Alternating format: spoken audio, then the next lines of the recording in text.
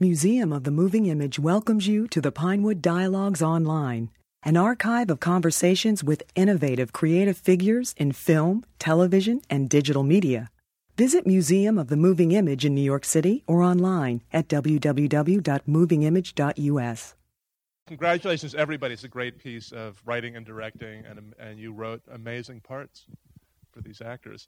The film is it's doing a number of things. It's a film that's about dealing with death, the messiness. You open right away with this toilet scene, sort of letting us know what death is all about. And then it's about this incredible brother-sister relationship. So could you talk about how these things kind of came together for you?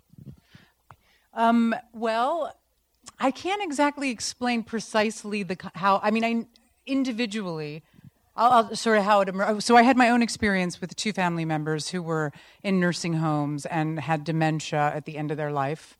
One was my father and one was my grandmother. So I had this personal experience many years ago.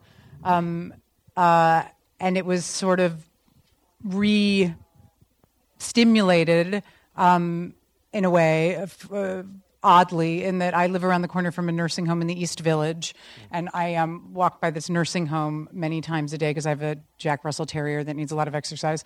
And so I think this kind of like daily meditation from walking past this nursing home, 3 or 4 times a day, it just started working on me. Simultaneously, I've always had an interest in writing about a brother-sister relationship. I have 3 brothers in real life, and I was kind of just interested in exploring those dynamics. So it all kind of was happening simultaneously, those interests merging. And did you ever apply for a Guggenheim? Yes, I have. And she won it. It's true. No, it is true. That is true. I did. I sort of took aspects of my own life and almost inverted it. My brother actually won a Guggenheim in real life too.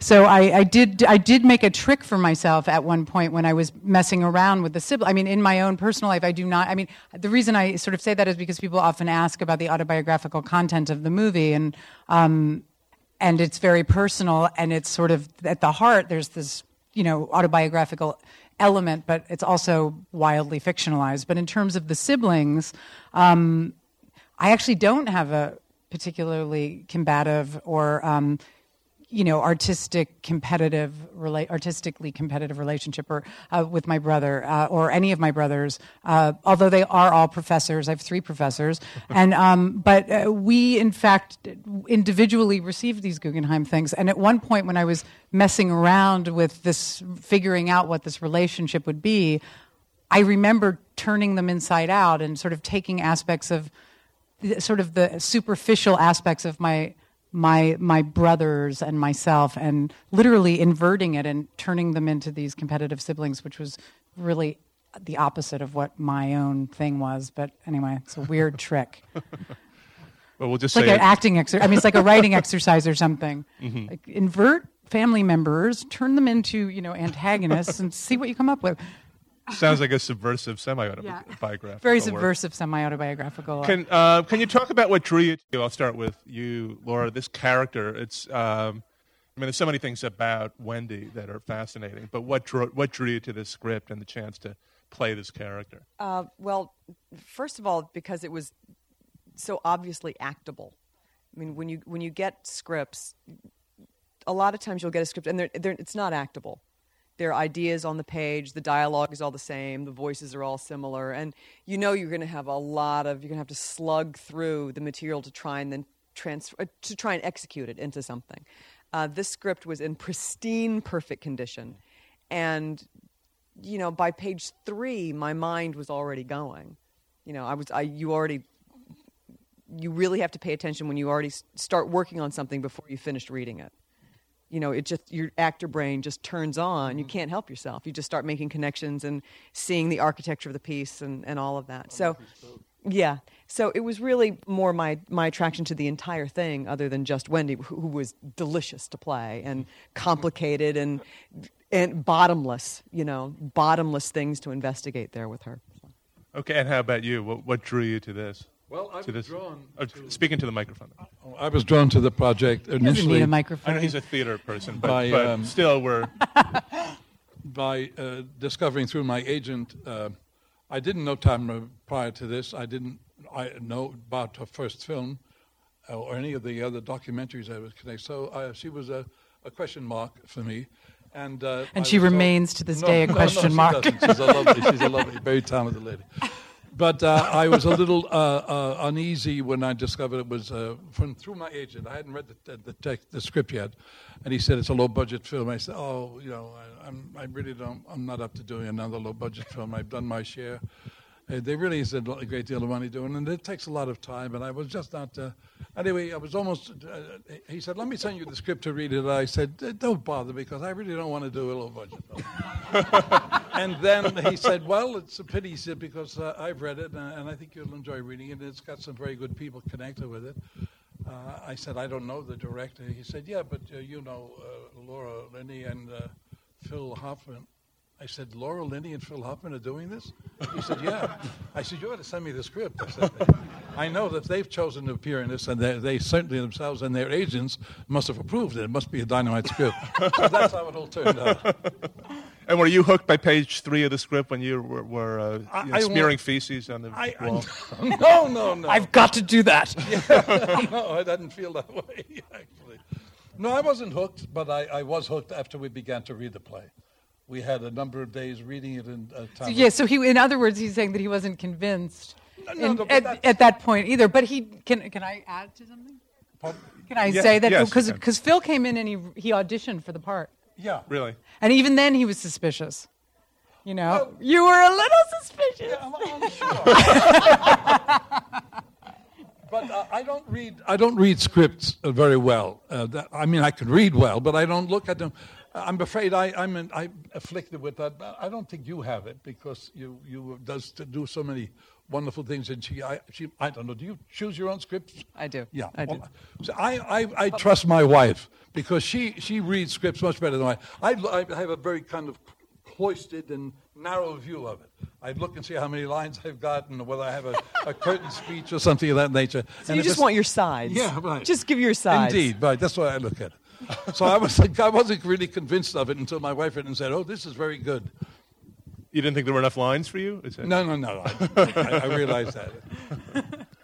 So talk about what's so actable about the film. I mean, there's so many scenes that stick out. I guess I'll start with the one in the diner when you're realizing that they're putting you in a nursing home. It's such a strong scene in the film. So could I maybe hear from both of you about... I hate to sound like I'm polishing the apple here, but it really boils down to two things. The text, it's very well written, and it's motivated. It makes a point, and it's very effective in its economy, and it was well directed. Let's face it. You also, with this script, you learn something every single scene. With every single scene, there's another layer that's added. You learn something either about one of the characters, about their past, about their future, about the history. So the story keeps unfolding as it goes on, so that there's, so that it moves forward. And a lot of times you just don't get that. And also, Tamara understands story and how to tell a story, and then also how to then take it and then execute it into another medium is a whole other step that a lot of times doesn't. Even if you have a great script, it's not able to transfer onto film, become cinematic. Indeed. Just like a play with a script, sometimes it isn't theatrical. It might be good on the page, but it just doesn't translate. So, it's a rare sort of gem, this one. Could you talk a little bit, Tamara, about how you build some of these scenes? Because in a way, the plot is fairly simple, but you've got every scene has these moments of anguish, humiliation, embarrassment. There's so many layers going on, and it really comes down to capturing the tension and strangeness of each of these scenes. So, well, I'm not a very linear person in terms of writing. I think some people really start writing something from the beginning and have a real sense of. I'm sort of like more like almost collage-like in the accumulation of scenes, and I started just making them, or at least in the case of this script, that's what I did. And I had many notebooks, and I started accumulating all these ideas for scenes. And consequently, the first draft of the script was 215 pages. That it was this kind of wild weed of a thing, and the character development and the sort of the dynamics of scenes kind of is almost easier for me than an overall sense of structure. And because it's character-driven material and it's not a plot-driven movie, I don't know, I find that to be that's where I really feel like the difference between a sort of male mind and a female mind in a certain sort of sense. I always think, oh, that's why boys always, they like, cars and building sets and erector sets, and they have just a better sense of structure. I always feel like I'm missing some, that it's just harder for me, that I have to reach a little harder to kind of build a sense of architecture in terms of a screenplay. And could you talk about building the character? I just want to pick up on what you said before about your mind kind of ran with the script about how you were going to play the scenes and how you were going to build this character. What do you use to build Wendy, or what were you going for? Well, it really started with the script, and everything I needed was there. Mm-hmm. But it took, and this is what I love. I mean, I love doing this sort of stuff, is when you have a script like this that has so many avenues down, you can track one thought all the way through, and it will answer so many questions for you. So I went through the script with a fine-tooth comb and would flesh out every single reference, would ask myself why to every opportunity that there was a why question connected to anything, and then it would lead me to another thought, which would lead me to another thought, which would lead me to a discovery about character, family, place, person, thing. And then you gather all this mountain of stuff, and as it all the connections all begin to, form, and then you throw it all away, and you go on set, and you hope that all of that work that you've done will bleed through and inform all the instinctive responses that you have by listening, by watching, by feeling, by smelling, by all that sort of stuff. It's fun to figure out how a person will behave differently with different people in their lives. You behave differently with a brother as you do with a boss, as you do with a lover, as you do with a father, as you do with, So there was so much in the language, just the rhythm of, I don't even know if you were aware that you did this, the rhythm of the language would tell you a lot. All of those relationships that you had did in fact work. The one with the Nigerian, I'm sorry, I can't remember his name. Benga. It worked beautifully. And all of the stuff, of course, with Phil and with Peter Friedman, they worked like a charm. There was so much there within the script that would then move it forward. Indeed. So it was just ripe. It was just really full. In terms of why questions, one question is like, why is your character in this affair? Could you talk about what that, like how you sort of explain that to yourself? Like, did you have this whole idea about your father, the relationship your character had with her father? Well, certainly the relationship that the three of them have with each other is sort of core and elemental to the entire thing. And what's interesting is to see, or at least what was interesting to me, was to see how my behavior would reflect my past with him, and Phil's behavior. Our approaches to this man were very different. I mean, clearly there are references to his being abused, and I assumed me being just neglected, because Wendy is still trying so desperately to have a relationship with a man who just does not love her. He doesn't love them. And what do you do with a parent who doesn't love you? And Wendy is still desperately trying to connect in some way, to please in some way, to get something. The pillow and the things and the drama about he's in trouble and we've got to go get him, the drama that she creates so that she's then connected to something, or she has the opportunity to connect to something. It seems to be the only thing she can enjoy is when there's some kind of drama. She seems so happy to find that her brother has is taking antidepressants. Absolutely, and also what was so interesting to me was she would create these situations, she would create this chaos, and she would either lie or cheat or steal to watch someone do the right thing. She would do it because she wanted to see some act of kindness. So she would create an opportunity for someone to behave well, which I found very touching in a way. And it's so odd that you go with her, even though she's a lying, cheating, stealing, fraudulent adulteress, sort of, petulant. I loved her petulance. Yeah. I loved the sort of defiance that she would defend herself when she was absolutely lying through her teeth. I mean, like a 5-year-old, Yeah. That or was ripping just a pillow from a. Yeah. That great moment when you say out in the parking lot, we're horrible people. Could you talk about that scene? Because that sums up. I mean, it just raises this question, like about how we treat our parents and also about the for character. for anyone who has been through that experience. I had a grandmother who I moved into a nursing home, and those, as much as I try, and that's probably the one moment in the whole script where I did completely, sort of exploit my own past, which I try not to do, but it was almost impossible in that one not to, because you do feel that way. I mean, you walk away and you leave them there, and it just is a killer. And it's also, a lot of people have been saying, why, sort of challenging the content of this movie, and why would I want to see it, and why would I want to go, and why was it made? And it drives me crazy that people can't understand that this is what connects everybody. It's these experiences that connect all of us as human beings. I mean, it's the inevitable that we all have to tackle, no matter where you are on the scale of economics or status or development or, anything. Well, there's such a sweetness in the relationship between particularly between the brother and sister. And what happens is that they get to a point where they have the realization that they belong to each other. I mean, they don't have that at the beginning of the movie. And there is a sense of all of a sudden of like, oh, I belong to you. And that's not so bad. That's okay. You belong to me. Oh, okay. It was lovely to see, though, the difference in their characters and how they were two peas in the same pod eventually, and that was very exciting to watch. His kind of gruffness and dismissiveness, and she's pleading, all very excitable, and saying, "What's the matter with you?" And he's relaxed. And, I found that very, very interesting to watch. Tamara, can you talk about? I mean, your naming of the characters seems to indicate some thoughts. I mean, the family name, Wendy and John. Can you talk about just coming to those names? Yeah, I mean, it's always such a... I didn't self-consciously name them John and Wendy after Peter Pan, but when I realized what I had done, I liked it.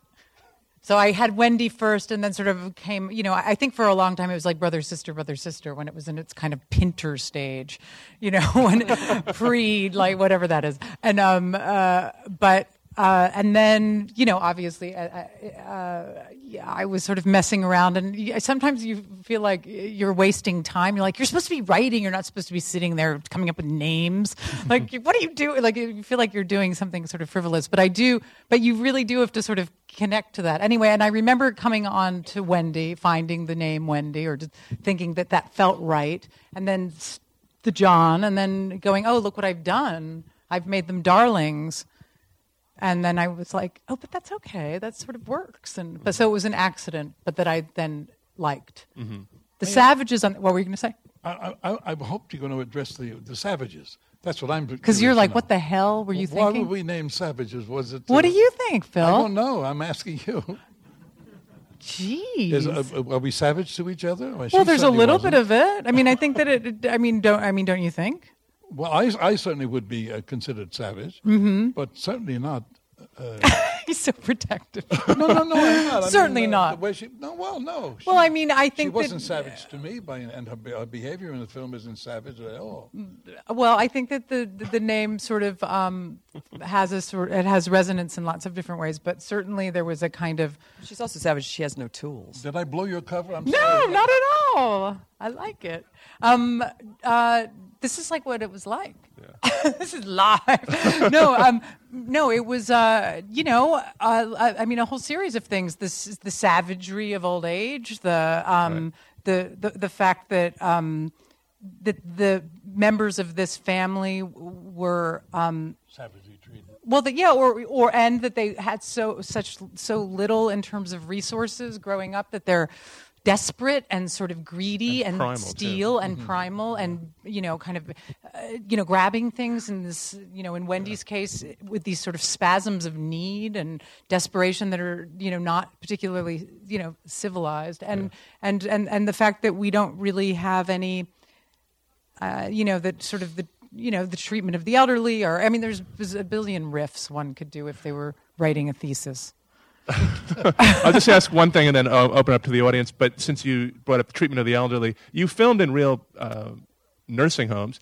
Could you talk about that experience? I mean, going out to Arizona, and I guess there were a number of places. Retirement community, Sun City and stuff. Yeah, we did. I mean, we weren't shooting. A journalist was asking something about that, and we weren't, the extras or actors were not like, grabbing people in nursing homes and tossing them in front of the camera. All the people that inhabit the people, the nursing home, are actors playing residents of a nursing home, just for the record. The Valley View, for instance, was an abandoned space that we, production designed and kind of set dressed and sort of turned into the Valley View. Although one floor of it, the very bottom floor, was a working nursing home. When you see Wendy sort of carrying her Urban Outfitter shopping bags, she's sort of in a real nursing home. And then that fancy nursing home where they go to Green Hill Manor, that was a real, very high-end nursing home. That was really nice. And we should all remember it because it's not far from the city. It's really nice. Quite beautiful. Was it White Plains? It's so funny. Was it Riverdale? Yeah, it's Riverdale. Because it was not in, it was not in Buffalo. It was in. So if you don't get into the actor's home, which is where I'm going, I'm going to the other one. Well, I'm going then too. I'll see you there. I'm going to go if you're there. I'm there.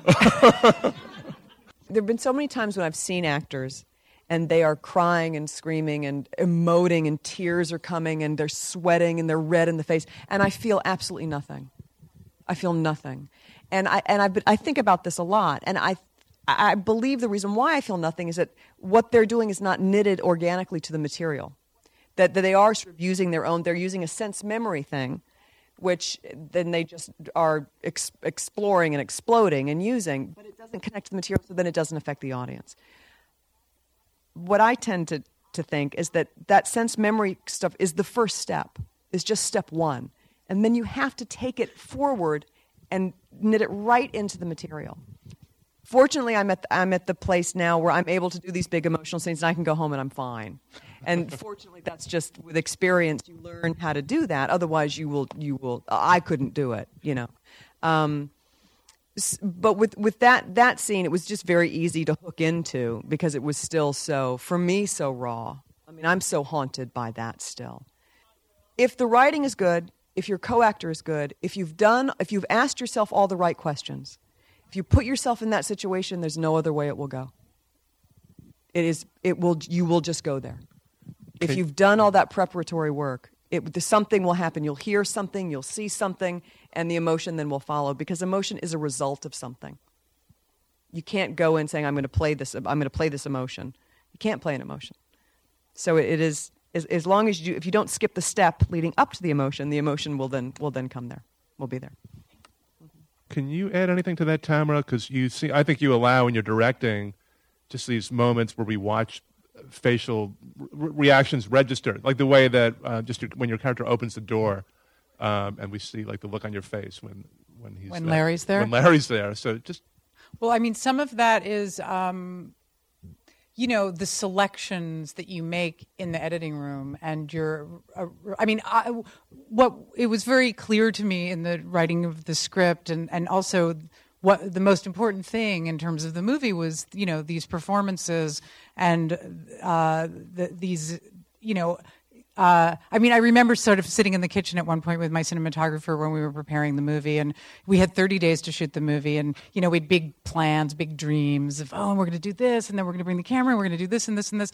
And then I remember just turning to Mott, who was our cinematographer at one point, and I said, when the shit hits the fan and we don't get to do this stuff, these big dreams in the kitchen, this whole like elaborate shot list, the most important thing is these guys and nailing it and capturing it and underlining their expression, but really that was the primary thing. When everything fails, the only thing that really matters are the performances.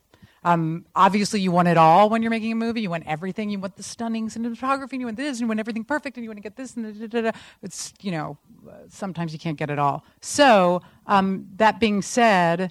I knew that the heart of the movie had to do with the behavior of these people, because that's really what it was. It was a study in behavior and dynamics, and on top of it, I had these pretty brilliant actors doing it. So there was just all this delicious stuff going on. And so when you're on the set and you're sort of registering, what's happening, then you have this whole other experience where you go into the edit room, and what often happens is there's a kind of compression of time in scenes, when you see many movies. And what ends up happening is it's almost like squeezing the juice out. You're like killing it, that so much is happening between the lines in terms of the behavior with the characters that, and the players. So a lot of it has to do with respecting the organic work that was done on, that they were doing live, and not squeezing it out and spending the time there, editorially. So that's one thing. Could you talk about sense memory, like the jazz singer scene? Because your character there, seems like memories are coming back. So how do you play a scene like that?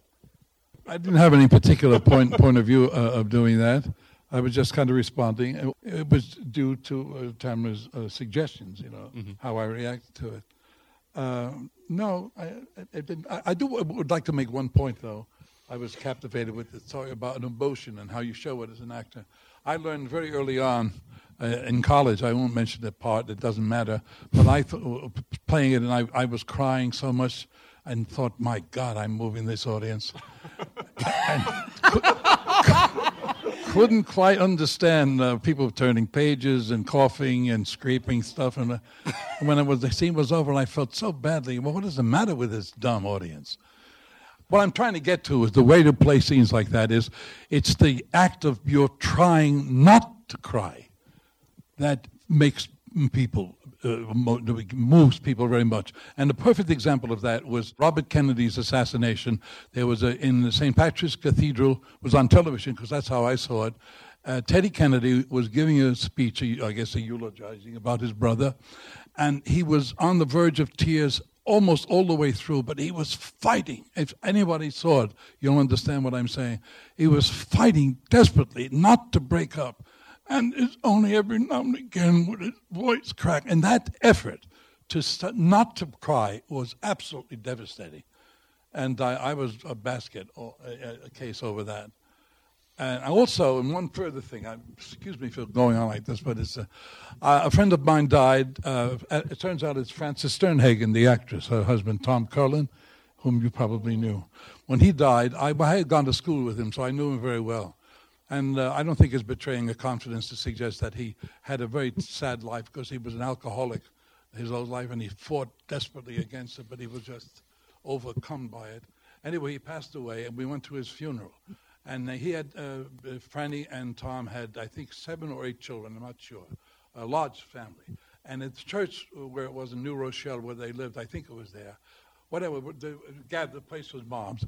And every one of those children got up to the dais and spoke about their dad with not a tear in it. In any of their voices. Every one of them, all 7 or 8. And Franny came on at the end and did the same thing, spoke lovingly and warmly, of course, about their dad and about her husband and all the wonderful things about him. And the audience was absolutely awash in tears. I can't tell you. It was one of the most thrilling and moving experiences I've ever endured in my whole life. That effort to go beyond indulgence in emotion was so moving, so terribly moving. But that's so interesting that that you're studying your ongoing study of human behavior in terms of how it is applied to your work as an actor. Indeed, yes. At all times. We're obsessed all the time. Yeah. I mean, we're constantly, we are obsessed all the time. And the thing that was interesting about that scene when we leave him is that for Wendy, it's been an extremely long day. I mean, I remember we had really plotted out that day because she starts in Arizona. She's got to pack him. She's got to get him on the plane, the whole thing on the plane. Then they move him in, and then they leave him, and then they go back to the house. And so it was also fitting in like what would be an appropriate emotional journey within that big long day. And and how vulnerable you'd be. How vulnerable you would be, or just was it exhaustion? Was it like what was feeding the emotion? What was it that made the dam break? Yeah, Okay, plus Wendy had to carry the load. I mean, not only, pack up the house and then, all of his stuff and then drive, fly him on the plane and all of that kind of keeping face. And then suddenly in the dark, in the parking lot, gets to... And at least as a viewer, I'm talking as a viewer now, having seen the scene, the very fact that Phil Hoffman was terribly unconcerned. I mean, he was concerned, but he was just cruising through it. She had all of the burden of doing all of that stuff. Until that plate of eggs makes him. Yes. Makes him. Yeah. Yes. Could you talk about that very lyrical opening scene with the dancing? Those are women? all of the people that you meet at the top of the film. I remember thinking it was like a brochure, a living brochure of the offerings of Sun City. And in fact, they are all residents of Sun City, and there's a variety of clubs, the Water Aerobics Club, and they allowed us to, shoot them. And the women in blue they're called the Sun City West Dancers. They're citizens of Sun City, and they have this troupe, and they perform. And when I was working on the script, I bumped into Sun City. I had never been there in my life. I came upon it in the writing process, and sort of fell in love with this idea that that's where Lenny is at the beginning of the movie. He's in this incredibly heightened place, the Sun City. So I had done a lot of reading about Sun City, discovered, that it was one of America's very first retirement communities in the United States. It's actually the second. The first one's called Youngville. The second one is called in Arizona, and the second one is Sun City, and it was developed by this guy named Del Webb in the late 1960s. He's like on the cover of Time magazine. He used to own the Yankees. He might have? Yes, he did. Co-owner of the Yankees, He was like who's the guy that owns McDonald's? The Kroc? Ray Kroc. He's the Ray Kroc of retirement communities. Because now there's Sun Cities all over the country. There's like Sun Cities in Denver. There's Sun Cities in he's no longer alive, but he was on the cover of Time magazine, and I think it was like a great way of a new way of life for the old, or some kind of a great slogan like that. But anyway, so those are the Sun City West Dancers, and that is their costumes. That's all the stuff that they provided. I went to a rehearsal. They're tappers. We pulled the sound out and it slowed down. But they're tap dancers. They're actually doing 42nd Street. That's their costumes. I went and watched one of the rehearsals. The only thing that I did was, set them up behind the hedge. They usually have a more dignified space probably, but Okay. we like the hedge. Just time for a few more, I think. Over here. Which do you prefer, theater or film? Well, I hope I don't have ruffled any feathers here, but my first love is the stage, and probably always will be. I love movies. I'm a wonderful movie buff. I watch movies endlessly at home, and I love working in them, and I admire people who work in it, all of that. But as an actor, from purely an actor's point of view, at least from my point of view as an actor, there's no comparison in what am I trying to say, in self-satisfaction, in appreciation. With the actor, or the actress, of course, or when I say actor, I mean the cumulative. When the actor goes through 4 weeks of rehearsal, that's a big difference too. You hardly ever get a very long rehearsal in movies, if at all. Some now, I think, do have little rehearsal. I did one Sidney Lumet film, which is the worst film I think he's ever made, in which he did, I was not very lucky in my choice, in which we did rehearsal for a week, but it didn't help the movie at all. But in essence, what I'm trying to say is, after the rehearsal period and after the play, when that curtain goes up in the theater, it's you and the audience. You are the king or queen in the theater. In the movies, I always felt like a kind of cog in a large wheel. Now, I admittedly have not played very prominent roles in most of the movies I've made, and I've made a lot of them in very small roles. I played a few leading roles in some low-budget films, but essentially I'm kind of an after ran in movies. I didn't start making movies until I was in my 50s. I wouldn't go to Hollywood in the early days. And there's a huge difference in your self-satisfaction. I don't really feel as if I'm doing terribly much in movies because I'm only a cog in this gigantic wheel which involves music and editing and lighting and my God knows what else, so many. So it's no comparison at all, although I love films. There's also something about the theater that film does not have, and it's sort of what makes film challenging and exciting. And when you have a big part like this one or any other that you sort of have to somehow negotiate through, with theater, there's just time for connections to be made. In 3 months, my favorite time to go see a play is 3 months in, because time has knitted the people together, has knitted the actor's brain to the thoughts, has knitted their relaxation on stage, and that's something you cannot rush. You can't. That's something that only comes with time. It's something that it has to stew, and you can't rush it. You can't. So when you have film, you have to somehow get to that same place of intimacy and relaxation, but it's sort of like instant pudding. So there's the challenge of, like, how do I make this like a slow-cooked... How do I make it seem like a slow-cooked meal when it's really instant pudding? Well, you must have found a way to do it, because even in little scenes like the office scene at the beginning, the way you're kind of hunched over and, like, suspicious of being caught, typing your application, like we just can tell so much about what's going on in your mind. Yay. But it's sort of, the more that you guys, it seems like the dream, a film director's dream, which is, it's a very hard thing to pull off, but would be to really work with a of actors, a group of actors that you return to. And that's why Mike Leigh's movie, he has a whole very unique process, but you understand that desire. I feel like I just got to know them when we finished the movie. I was like, shit. If I only knew them at the top, we would have had a really great time. You know what I mean? You always feel like you're ready to make the movie the day you wrap it. Yeah, then you're like, yeah. Now you know all the things you missed and all the things you didn't. Mad, a crash course in intimacy, and there's so much pressure, and it's such a heightened environment, and then you're like, I wish we could do it again, because now we all know each other. That's why actors like to work with each other again, and it's exactly why directors like to work with the same actors. Like, I've had 3 troubled marriages with Gabriel Byrne. And they get better. They get more troubled as our relationships go on. But we couldn't be that complicated and troubled at our first marriage. It took the third. I've been married to Liam Neeson twice. I've been married to Paul Giamatti twice. And, that's an ordeal. It's an ordeal. Poor me. But there is something about, it's that time thing. I'll be a little sacrilegious now. That's just picking up on what you said. That was one of the beauties of the studio system in the old days. Yeah. But you had stock companies, essentially, particularly my favorite, which was Warner Brothers. The gritty kind of city stuff that we all knew so well in the East here.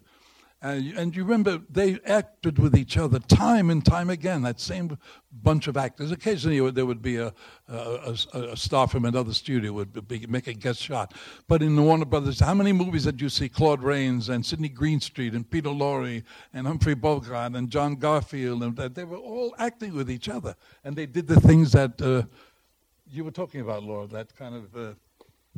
how did you phrase that? They knew how to play with each other. Yeah, right. Yeah, it's great. Good point.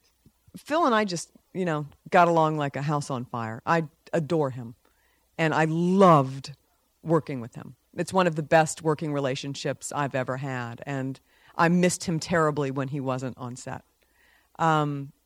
His choices are perfection. His priority of story first is solidly in place. He's giving and funny and fun and creative, and we got to a place where we felt so safe with each other that there was enormous freedom. And when there's freedom, then you can be really precise. So it was just great fun. It was like, playing tennis with a great, great, great tennis partner. Ditto. Okay, well, next time we'll invite him. Thank you, and congratulations. You talked about how hard it was, but you guys really pulled it off. You did a great job. Thank you for listening. The Pinewood Dialogues at Museum of the Moving Image are made possible by generous support from the Pannonia Foundation. To learn more about the museum, visit www.movingimage.us.